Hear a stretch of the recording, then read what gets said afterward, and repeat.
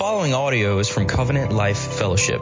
For more information about our church and to stay up to date on all sermons, events, and news, please visit our website at www.clfroseburg.com. Well, it is great to be back with you all, and I haven't been here since winter of 2019.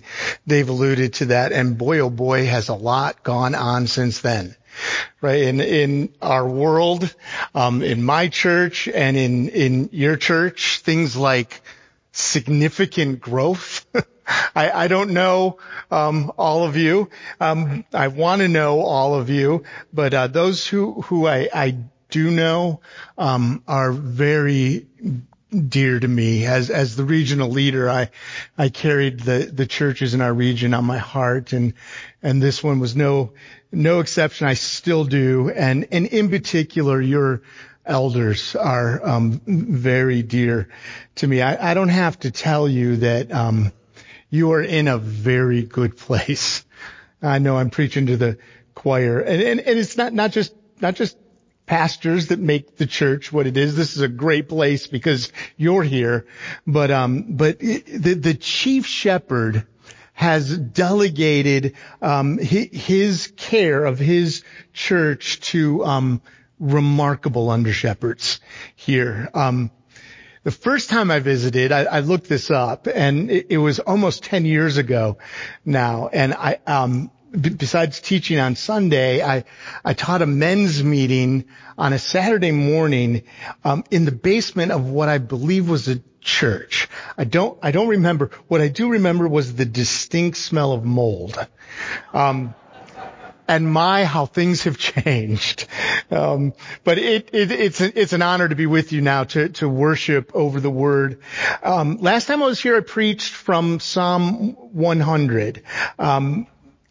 A very different psalm than the one I'm going to consider today. Today we're going to consider Psalm 88. So if you would turn with me there or scroll to Psalm 88 and then let's stand and read, then I'll pray and we'll dive in.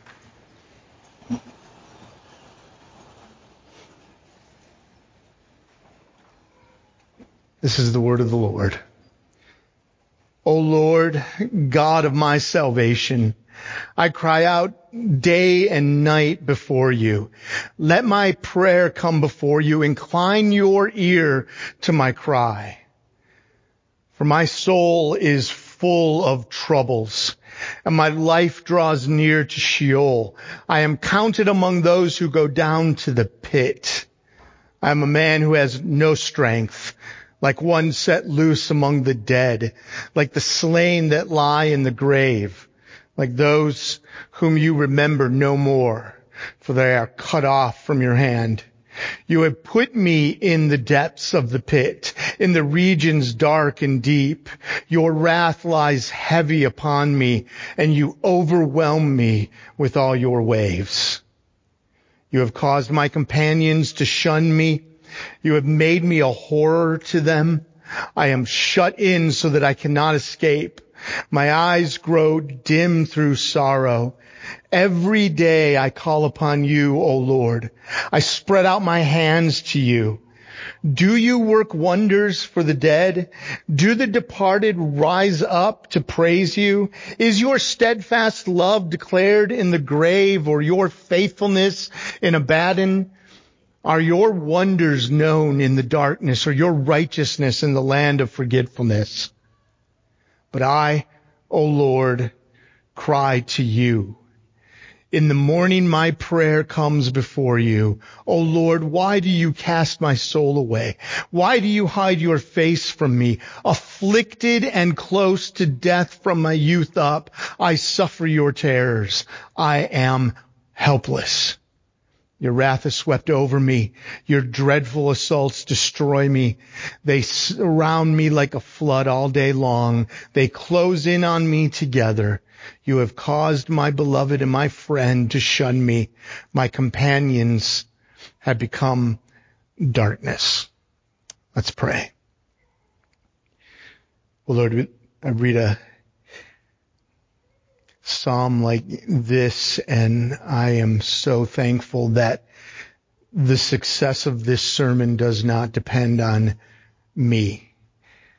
Your word is powerful, and thank you that when we ask, you give your Spirit who illumines your word and gives the word transforming power. So will you send your Holy Spirit to do that right now, so that this word would accomplish all that you've ordained for it to accomplish, for our good and for your eternal honor and glory, we pray.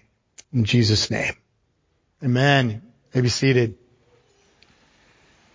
Well, Perry said it when he made reference to the psalm this morning. It is a heavy psalm. Even when I was just reading it yet again, it's almost like you just want to say, okay, stop already, right? In fact, I would say it's unique in its heaviness, so much so that I made sure it was okay with Dave York that a guest preacher tackle it.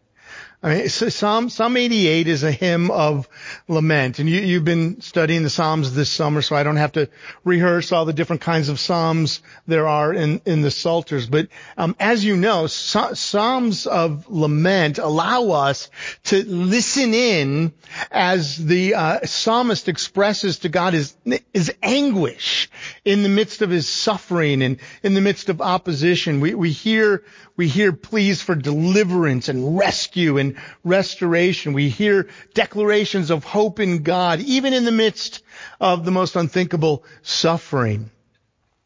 Now, you might think that this psalm is unique in its heaviness, like I claimed, because it's a lament. But that's not why.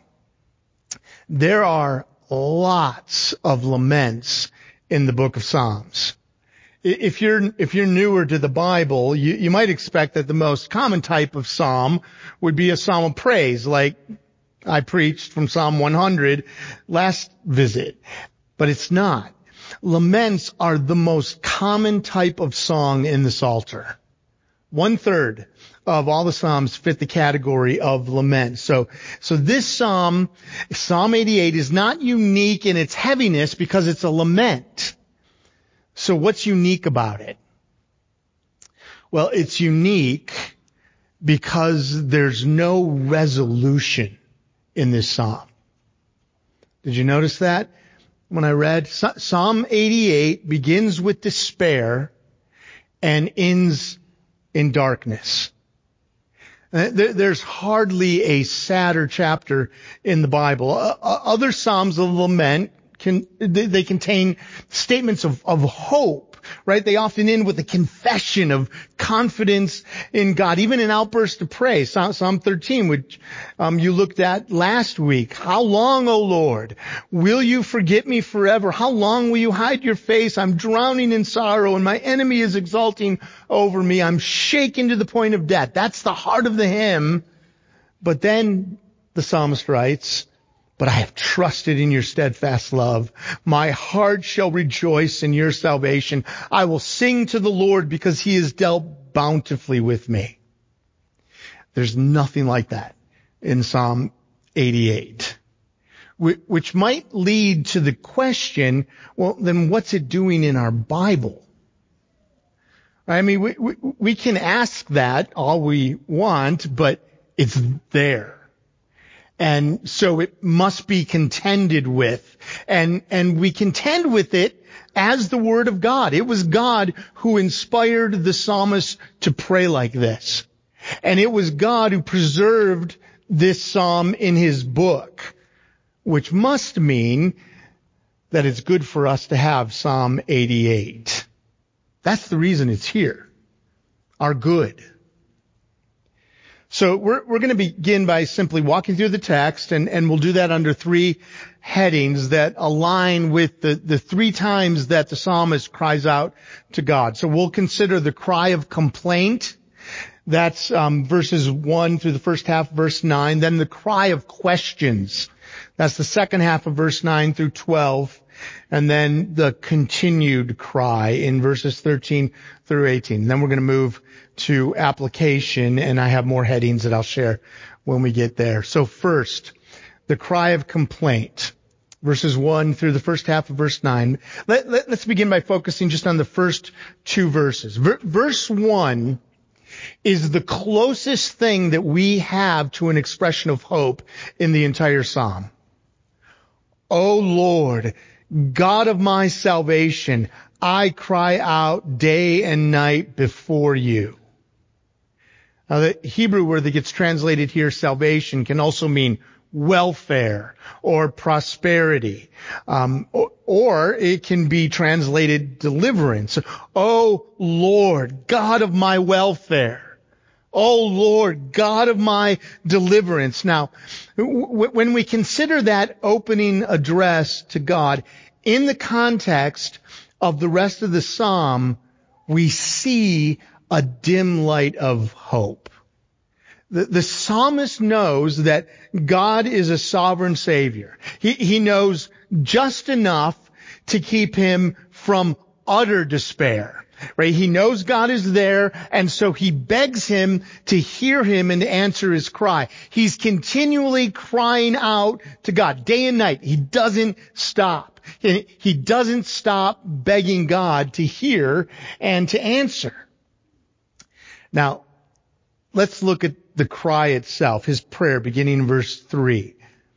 And notice as we walk through it that though it's clear that this man is really suffering, it's not clear what the suffering is. There are no specifics about the situation, the circumstances. We're left to wonder, maybe make some informed guesses, but that's not what we're mainly left to do. We're mainly left to make universal application of this psalm. It's not limited in its reach to people suffering in a particular way. That's the good news, which I trust we'll see even more clearly as we apply the sermon in just a little while. Look at the psalmist's complaint. That's what this is. He's laying out his complaint before the Lord. And for the first part of the complaint, his pronouns are all I and my. His soul is full of troubles. He's drawing near to Sheol. Now, that word full is full like when you eat too much. His soul is stuffed with troubles. He's drawing near to Sheol, the place of death. When he talks about going down to the pit, beginning in verse 4, he probably means the grave. This trial has tapped all his strength, verse 4. He mentions the dead and the grave specifically in verse 5. Perhaps this was some type of horrible illness that he expected to take his life, or maybe he's speaking metaphorically, and he's just expressing the sense that this trial is so hard that it feels to him like he's going to die. Then in the second half of verse 5, the pronouns shift from I, my to you, yours. He's telling God how he feels. Do you even remember me? I'm cut off from you. Verse 6, you put me in this pit. This affliction feels like a grave. You put me here and it's dark and it's deep. I feel like you're angry with me, verse 7. You're flooding my life with more than I can handle. You're the one that makes my friends shun me because you have made me a horror, verse 8. And I see no hope for escape. I've cried until I can't see, verse 9. Can you relate to the psalmist? Have you ever been so overwhelmed with despair in the midst of your circumstances that you didn't know if you were going to make it? Are you there now? Maybe trapped, it seems, in unrelenting, unremitting depression. Does God seem deaf and mute to you? Right? Do you cry out and receive no answer? Does there appear to be no escape from the trial? Just years of anguish ahead. I mean, there is such a thing as double darkness. It's dark on the outside, right? Our circumstances are grim, and it's dark on the inside. There's a spiritual darkness, and it's deep, and that double darkness is horrible. It's horrific, right? And that's what the psalmist is experiencing when he writes. And if you are too, you're not alone. Now let's look at the cry of questions. Second half of verse 9 through verse 12. Notice again in verse 9, every day I call upon you, O Lord. I spread out my hands to you, right? He doesn't stop praying. Desperate prayers, right? This is his posture. Arms raised to the heavens. The psalmist is having what the Puritan John Owen called hard thoughts about God. He's expressing in his desperate prayers what he perceives to be true. Now, it's true that God is sovereign over all our suffering, but the psalmist is doubting that there could possibly be a purpose when God remains silent. And then he turns his hard thoughts into questions. Verses 10 through 12. Now, we have to be careful here not to trip up on the psalmist's view of the afterlife in these verses. God saw fit over the ages to reveal his truth, the contents of his book, the Bible, progressively. So the psalmist didn't know what we now know about what happens when you die. But that's not really the point here. What he's doing is he's telling God what attributes of his would be revealed if he simply gave relief, which the psalmist believes God can do. If this thing kills me, Lord, no one is going to see you work wonders. If you don't rescue me, I cannot give a testimony of praise to your power. If you let me linger in anguish, who's going to see your love and your faithfulness and your righteousness? Your reputation is at stake, Lord, in the depth and darkness of my trouble. And we pray like that sometimes, don't we? Lord, why does this marriage have to be so hard? And wouldn't it be better for us, for the kids, if you broke in and just made us more humble and loving and understanding? If only he cared. If only she showed interest. Wouldn't that help our marriage better display the gospel, your love for your people? Lord, why am I alone? Wouldn't it be better if he was still here to disciple his children and be an example of godliness to his grandchildren? Wouldn't I be more useful to you without all this crippling grief and with him by my side? Lord, why don't you just take the pain away? I know you can do it. What a powerful testimony to tell of your work, your power and miracles. Wouldn't it permit me to serve in the church more effectively if I wasn't in this pain? Lord, why don't you save my child? I've been crying out for the sake of her soul for years. Wouldn't it bring a deeper joy and faith to our family and our friends in our church? Couldn't you do with one more worshiper? Wouldn't it declare the power of your gospel to save sinners? Hey, we all have questions, don't we? We have whys. And it's okay in humility to ask God why. And he continues to ask why in verses 13 through 18. So last heading now, the cry continues. Verse 13 again, but I, O Lord, cry to you. In the morning my prayer comes before you. He begins every day crying out to God. And still, verses 14 through 18, why do you cast me away? Why do you remove the sense of your presence from me? All I'm aware of is my helplessness in the flood of troubles that overtake me. I cannot keep my head above water. Lord, I'm going to drown. So he's rehearsing again the same complaints. He cannot remember a day before this trial. He looks up to God and he's terrified. And he looks out to others and he feels shunned and betrayed. His only friend is darkness. Hello, darkness, my old friend. And darkness is literally the last word of this psalm in Hebrew. It all begins in despair and the end is darkness, and it's all despair and darkness in between. So, why is this psalm in the Bible?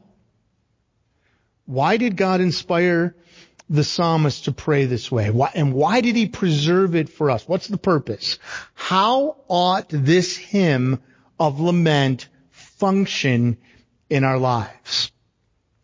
I have 4 answers to that question by way of application. We're going to bring this saddest of all psalms to bear on our lives. So, how ought Psalm 88 function in our lives? First answer.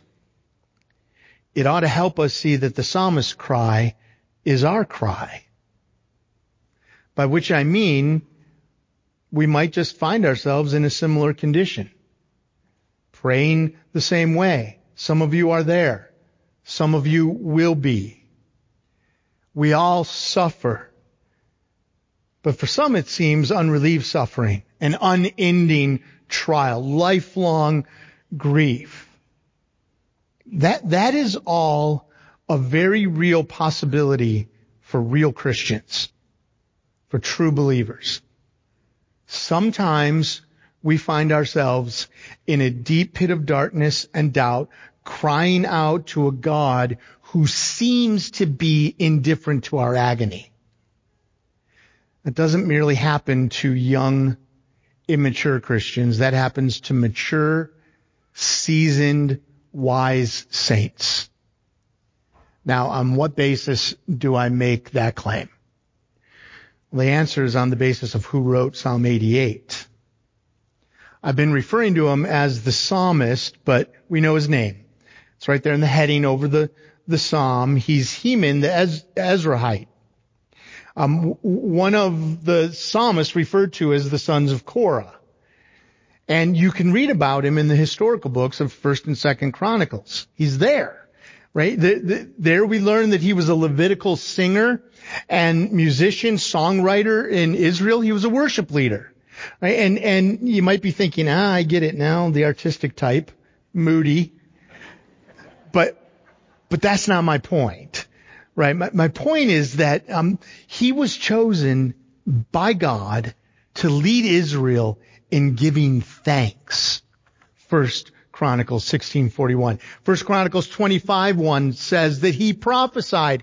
In fact, in the same chapter, he's referred to as the king's seer, the king's prophet, right? We also find out that he had 14 sons and 3 daughters.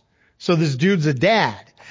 First Chronicles 25:6 says that his children were under the direction of their father in providing music in the Lord's house. In 2 Chronicles 5:12, when the Ark of the Covenant is brought into the just completed temple in Jerusalem, Heman is standing there near the altar with 120 priests. So what's my point? This is a mature believer. This is a leader in Israel. This is a servant of the king. He's responsible to lead God's people in worship, and he writes the songs they use in worship, including this one. This is a guy who has his devotions every day. Even in the deepest darkness, he never stops crying out to God. His doctrine is sound. His songs, including this one, were uniquely inspired by God and stand with the rest of God's word contained in the Bible. That's the guy who wrote this psalm. And his experience is not uncommon. His experience is not foreign to true believers. His experience Your experience of deep double darkness is not necessarily a sign of God's disapproval. It's not evidence that you're spiritually immature. It's not an indication that God has cast you away. You know what it is? It's proof that we live in a sin-cursed world of futility, and no one, including Christians, escape the consequences. It is an Ecclesiastes world. I think Perry said it's a Genesis 3 world. It's both those. Psalm 88 is the Ecclesiastes of the Psalter. So this psalm should function to adjust our expectations. And what I say next, I don't say to be funny. I say it because it's true. You might be tempted to chuckle, but here's what's true. Every day is a bad day. Every day is a bad day on a planet in a universe subjected to futility because of sin. Is that your expectation when you open your eyes in the morning? I'm more than likely going to bump into something unpleasant today. I mean, it may be the first day of a prolonged and agonizing suffering. And I'm not being cynical. I think I'm being a realist, right? How can we expect anything other than that in this life under the sun, having read the Bible? Right? If we want to live in a fantasy life where we just naively go out the door every day expecting that all will go well for me, after all, I'm a king's kid, then we just have to rip out pages of the Bible, including this one. A whole lot of pages from the Bible. If you want to go through life with the expectation that you deserve the good life, here and now, and doggone it, I'm going to have the good life because I'm a good person. Nope. Heman helps us. He helps us here adjust our expectations to this. Every day is a bad day in a sin-cursed world. That's just being a biblical realist. Now, having said that, hear this. We can be happy realists. Right? Happy realists know that we deserve nothing good. Happy realists expect a bad day, but they know that God's mercies, His undeserved favor and blessing are new every single morning. Life is filled with God's good gifts for us to enjoy on bad days. I mean, if we don't adjust our expectations, we're going to be mightily disillusioned when the unexpected suffering comes. We're going to turn dangerously bitter when the friend turns on us. Life is hard every single day. And for some, it's unspeakably hard. But suffering and hardship and pain and opposition and persecution are not the exception. They're the norm. Right? That's the message of the Bible. And if we don't get that down, we won't make it to the end. And it's there across the finish line where there's fullness of joy and pleasures forever in God's presence. And we won't fully enjoy the light and blessing here and now as it breaks through the darkness of every bad day. Now, that is not to say that we're to go through life like a stoic, right? Unaffected by trials and afflictions. This psalm wouldn't exist if that's what God expects of us. God gives us permission in Psalm 88 to feel and to express our feelings when we hurt, to express to Him, to ask why. And the very existence of this psalm is a testimony to God's patient grace. He knows us. He knows our frame. He remembers we're dust. He knows how things will affect us. He knows it will hurt. And he knows that it will skew our view of reality. And yet he invites us to cry out to him. One last thing to say here. The fact that we know the psalmist's name points to purpose in our suffering. Think about this. Heman wrote down his anguished cry to the Lord. He didn't understand what was happening to him and why. And here we are, centuries after his death, gleaning wisdom and insight and help and grace because he went through a long, hard trial and wrote about it. And think about all the people who have been and will continue to get grace from Psalm 88. God's plan for Heman's suffering was way bigger than Heman could have ever imagined.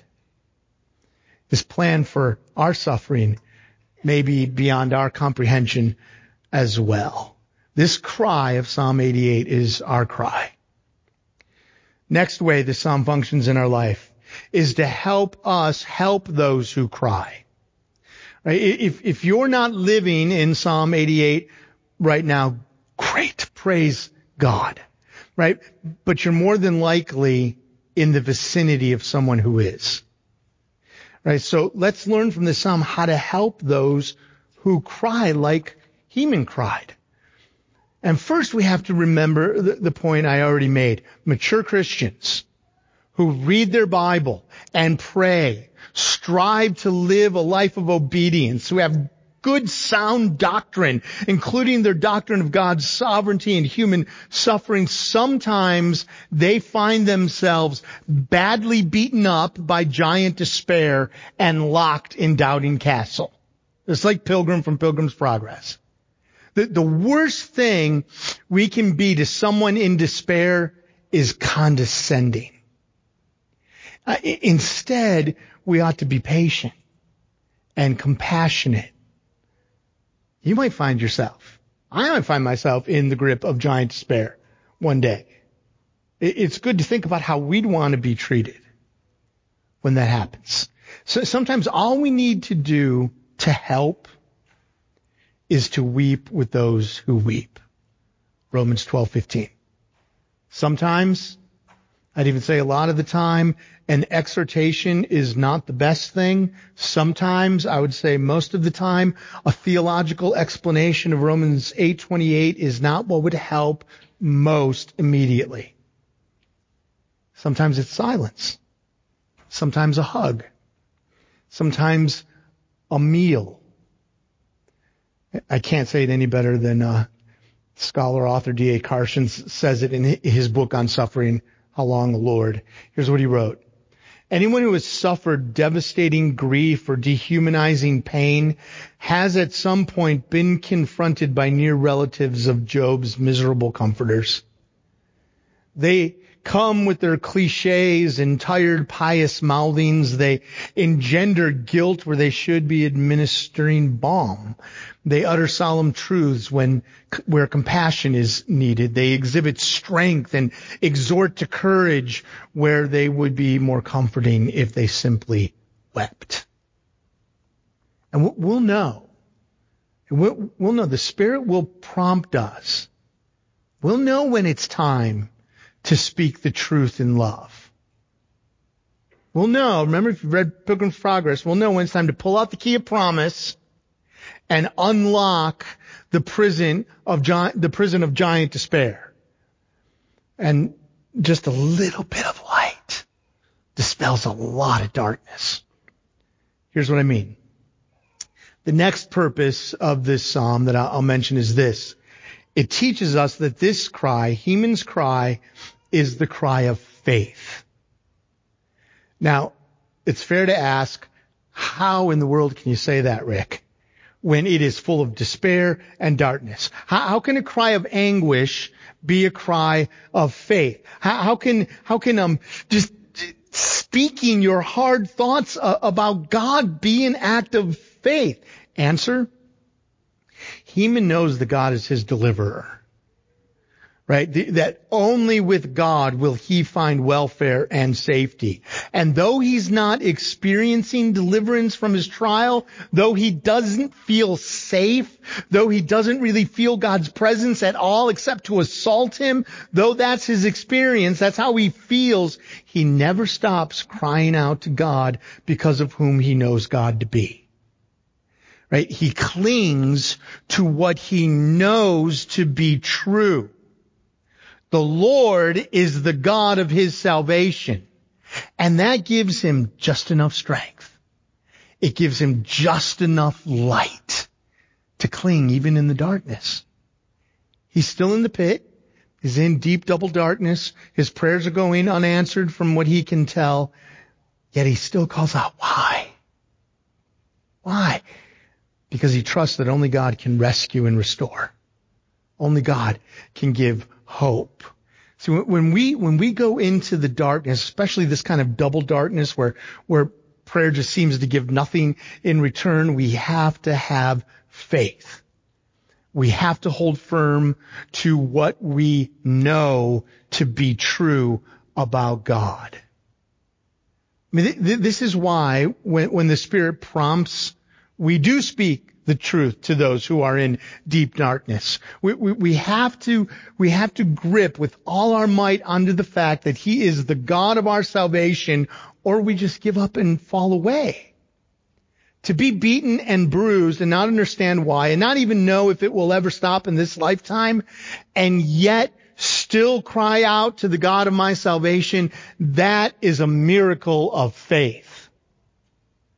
Right? And I would contend that a Christian enduring ongoing suffering, yet still clinging to what he knows to be true, still crying out to God, I think that's a greater miracle than even healing or deliverance from the trial. And when we do that, when we cling to what we know to be true, even when we're not feeling it, right, and cry out to God, even when he seems to not be listening, that's flexing the muscle of faith. And as we exercise that muscle of faith in the deep darkness, it just gets stronger and stronger. What that means is we can get up off our knees after an hour of prayer, feel no hope. Has that ever happened to you? Like devotions just, they don't take. Yet that time on your knees was an exercise of faith that's strengthening you. Right? God is saying to some of you this morning, sing this song with Heman and trust me. Cry out to me. I'm making you stronger than you realize. I'm pressing down on a piece of coal in order to make a diamond. Finally, this cry of Heman in Psalm 88 functions in our life by pointing us to the cry, Christ's cry from the cross. Now, we know some things that the psalmist didn't know. We know that darkness does not have the last word. It doesn't get the last word because God sent his son Jesus. And Jesus, the light of the world, came willingly to be the God of our salvation. And he did it by facing the ultimate darkness for us in our place for 3 hours, hanging on a cross, suspended between earth and heaven. Christ endured eternal darkness, the eternal damnation for the sins of all his people. And he cried out, my God, why have you forsaken me? He got the deepest darkness. He got God's real wrath. He was truly abandoned so that our darkness will one day end. So that we will never know what it's like to suffer the righteous anger of God. So that God will never abandon us. Think of it. Christ had every opportunity to abandon us. He could have fled the garden with the other disciples. He could have called down every angel of heaven to destroy every Jewish leader and Roman official conspiring against him. He could have stepped off the cross without enduring death for our sin, but he didn't. He did not abandon us in his darkest moment. Why would he abandon us in our darkest moment? He won't. He loves us. In fact, because of the darkness and wrath and abandonment he endured, all our suffering now produces for us an eternal weight of glory, which we will experience because God will work wonders for the dead. He will raise us up to praise him. We will know his steadfast love and faithfulness and righteousness beyond the grave because Christ rose from the dead. And so we can be sure that our resurrection is coming.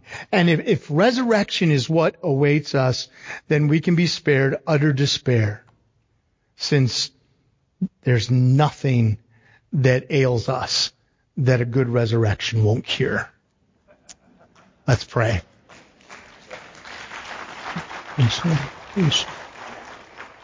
Well, Lord, do what I can't do and drive this truth home to us. Burn it into our minds and grant that it would take that 18-inch drop into our hearts, that it would stir affections for us, and that it would work itself out in a changed life. Let your truth transform us, we pray, for our good and your glory. In Jesus' name, amen. This sermon has been proudly given in response to cherishing the gospel of Jesus Christ. Be sure to check out our YouTube channel and subscribe to watch all our sermons online. For more information about Covenant Life Fellowship, visit us on the web at www.clfroseburg.com.